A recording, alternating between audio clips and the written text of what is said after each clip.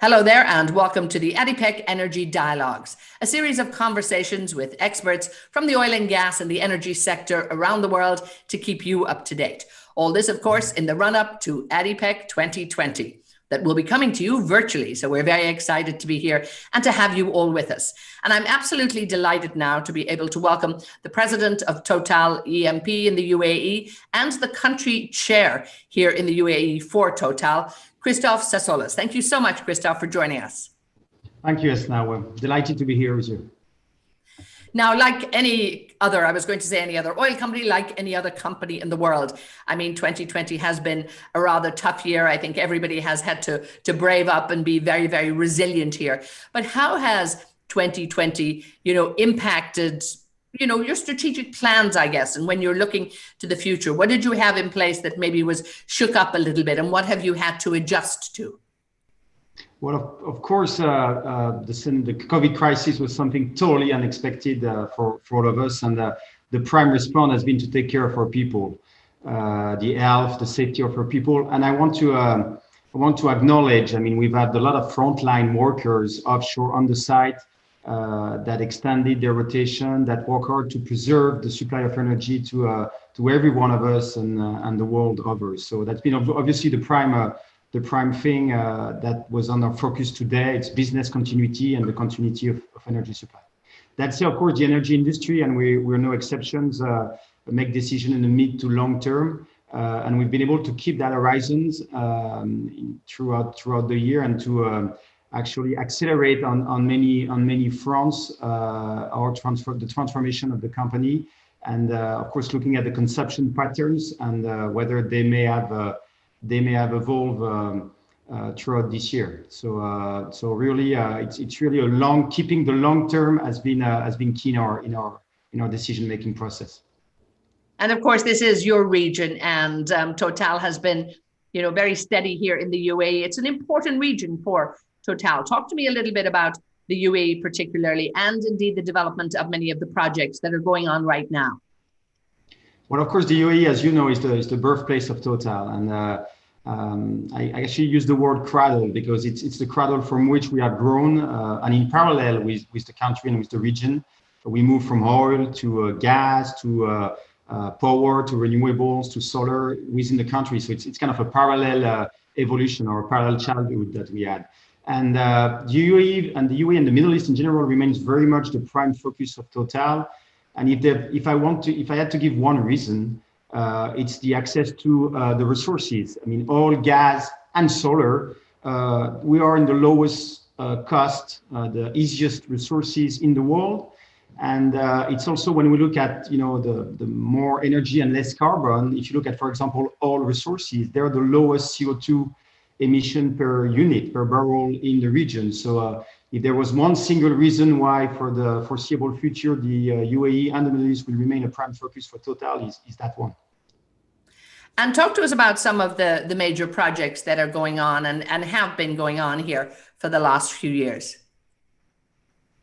Well, we're the number one. We pride ourselves to be the number one partner of ADNOC. So we're working very hard to increase and help ADNOC enhance the production as part of the 4 and 5 million barrels target. And we're also very active, as you know, in trying to unleash some of the gas potential of the UAE as part of that second target that ADNOC and the country had set ourselves. So we're working on all fronts, increasing production, unleashing the gas, and lowering the CO2 emission. That's really the motto, and every single project goes around those three axes. Indeed, it is. It's the double mission, as you say, the three axes. Very important that everybody keeps on top of that. And again, a way to keep on top of that, technology. But often when we've spoken before, you've always said technology is an enabler. So talk to me a little bit about how you put it into that perspective here, because I'm very interested, and I'm sure our viewers will be. Yeah, thank you. I think I've used that word before, but technology is not a goal in itself. Our goal with our partners is to provide more energy and less carbon to the world. So we need to lower our cost and increase and lower our emissions. And I think more than technology, there's two elements that are very important. One is to ensure that our organization have those two goals very much embedded into the entire organization, because it's the operator in the control room that twisted the knob and is able to lower the emission by optimizing all the time.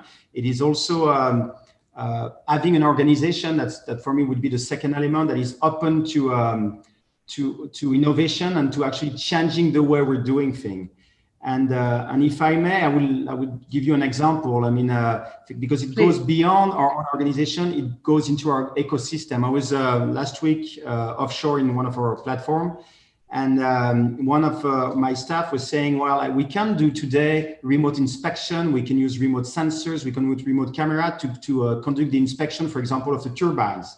But one of the problems we're facing is that the vendor of that turbine does not extend the warranty unless he sends somebody physically. So for me, the industry, it's very typical of the industry. We are living in the age of digital tools, but we're kind of living it the old ways. And there's still a lot remains to be done to harness the full power of that. And sometimes it doesn't come from technology itself, but from the way we partner, the way we arrange, and the entire ecosystem of an industry. And we really need to move forward on that. Indeed. And again, I think it comes back to making sure you've got the best qualified people in place, and of course, the best technology, because one is not going to manage without the other. But obviously, the energy transition is a huge focus for every oil and gas company around the world, and particularly the major IOCs, of course, you being one of them. But there has been, a shift in the last few years, really, looking at not just oil and gas companies, and even your CEO has talked about it, but becoming an energy company. I mean, this, I suppose, at the very heart of providing energy to the world in a clean, safe, and affordable manner. But talk to me a little bit about that need to maybe shift perspective, because ultimately you all have a bright future ahead of you. And it's something I think that every company really has to own and to live. Well, Patrick actually talks about Total being an energies with an S company, not an energy company. And I think the S is very important because at the end, our customers, they don't necessarily buy oil, gas, they buy energies and in various forms. And actually a successful oil and gas company today, and in the case of Total, I would say we're today more a gas, oil, and electrons company. So the consumer will buy either a liquid, a gaseous, or an electron, but he will buy energy. And I believe, and first we have to adapt to that transformation of the usage.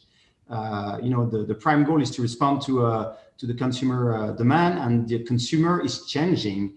There's more electrification in this world going on at a pace that, of course, you might have different view, but it is happening. So you have to change the way you're delivering energy to the customer. And that plus the net zero challenge, the net zero carbon challenge, we believe at Total we have the skills for that. We know electricity, we know marine architecture for wind farms offshore. We have the reach, the financial capability, the skill set to develop, engineer, deliver project of scales that is needed to achieve the energy transition. So I really believe that we have all the legitimacy to be a strong actor on that. And by the way, we took net zero commitments on several of our scope 1 and scope 2, and some of them in scope 1 and scope 2 are within our control. Scope 3 is something, and maybe we will talk about that later, but that needs more partnership, but more different kind of partnership to be achieved. And indeed, looking at, as you said, scope 1 and 2, which you can actually manage very well, but even widening that to scope 3. And also, I think the changing face of the consumer, who is ultimately your consumer. I mean, I think sometimes you see, the oil and gas, or now I like this new one, the energies, the variety of energies that you can actually put out there. But it's a different consumer now. They have choice. And again, it's about companies actually surviving and thriving and offering the products out there to make sure that you still have a good life ahead. But talk to me about what you can do, hopefully, working with those partnerships further down the supply chain to make sure that scope 3 is looked at. Well, I have a belief that when we talk about partnerships, historically, the oil and gas industry, when you use the word partnership, you're talking about partnership between IOCs, between NOCs, sometimes with suppliers. And the prime goal was to reduce the risk, share the risk, was to harness technology. I think the net zero carbon challenge that we have ahead of us will probably imply a different kind of partnerships. We will need, especially for Scope 3, we will need to partner with other industries, with the car industries, with the airline industry, and at some time even to the customer directly. So that's a very capillary partnership approach. And again, I would like to give you an example. I mean, a few years ago, we started a joint venture in the US called Clean Energy, which the principle is to finance the truck companies to have their engines being switched to LNG rather than diesel. And you actually repay that investment. We get that investment repaid through pricing the LNG at the retail station a bit higher, the LNG price, and a bit lower than the diesel price. And so you're accelerating you're working toward the net zero challenge by partnering directly with the end customer, which is the truck company. And that's the kind of partnership that I foresee we'll see an increase in the future. And that needs a bit of a different approach to face that.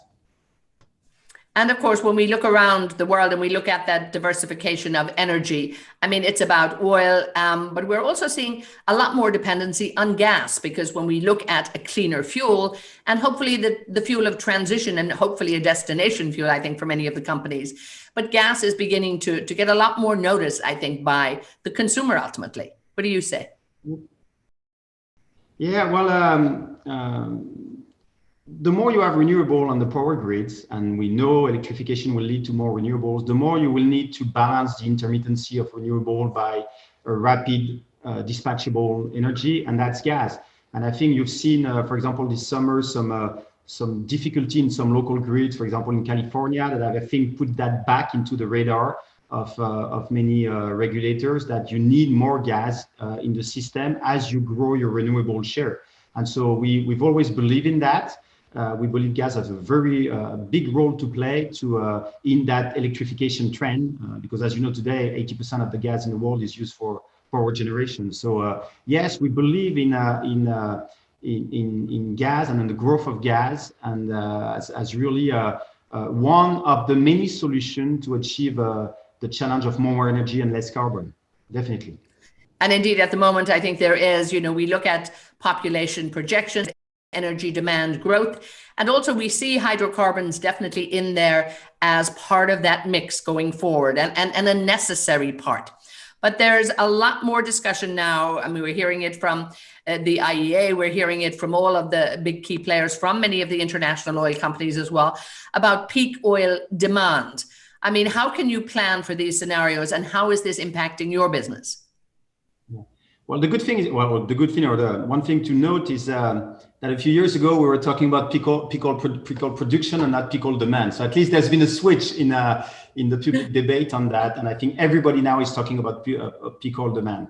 So predicting oil demand and supply has always been very difficult. It's actually impossible in the short term. I mean, this year has been a typical example. It's a bit more predictable in the longer term. And it's true that if you look at all the scenarios of the IEA and even our own total projection, there's one what we call momentum and rupture, two different scenarios.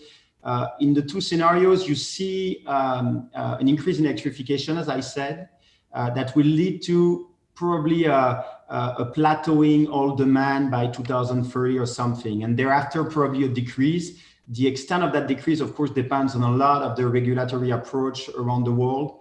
It depends also probably on the extent of the current sanitary crisis, because the more you have COVID restriction worldwide, the more some of the behavior that we have now as consumer will be more entrenched. The more home working will be entrenched if it lasts too long. So there's a bit of a tipping point now.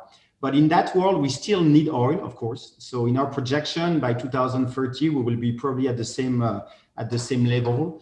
And because all the investment needed to just maintain the production, people often forget that our industry, if you stop investing, and you've seen a drastic drop of investment compared to we're less than half of the level of investment. I mean, we used to be at 7 billion roughly in 2014. We're probably going to end the year at 300 billion in terms of upstream investment.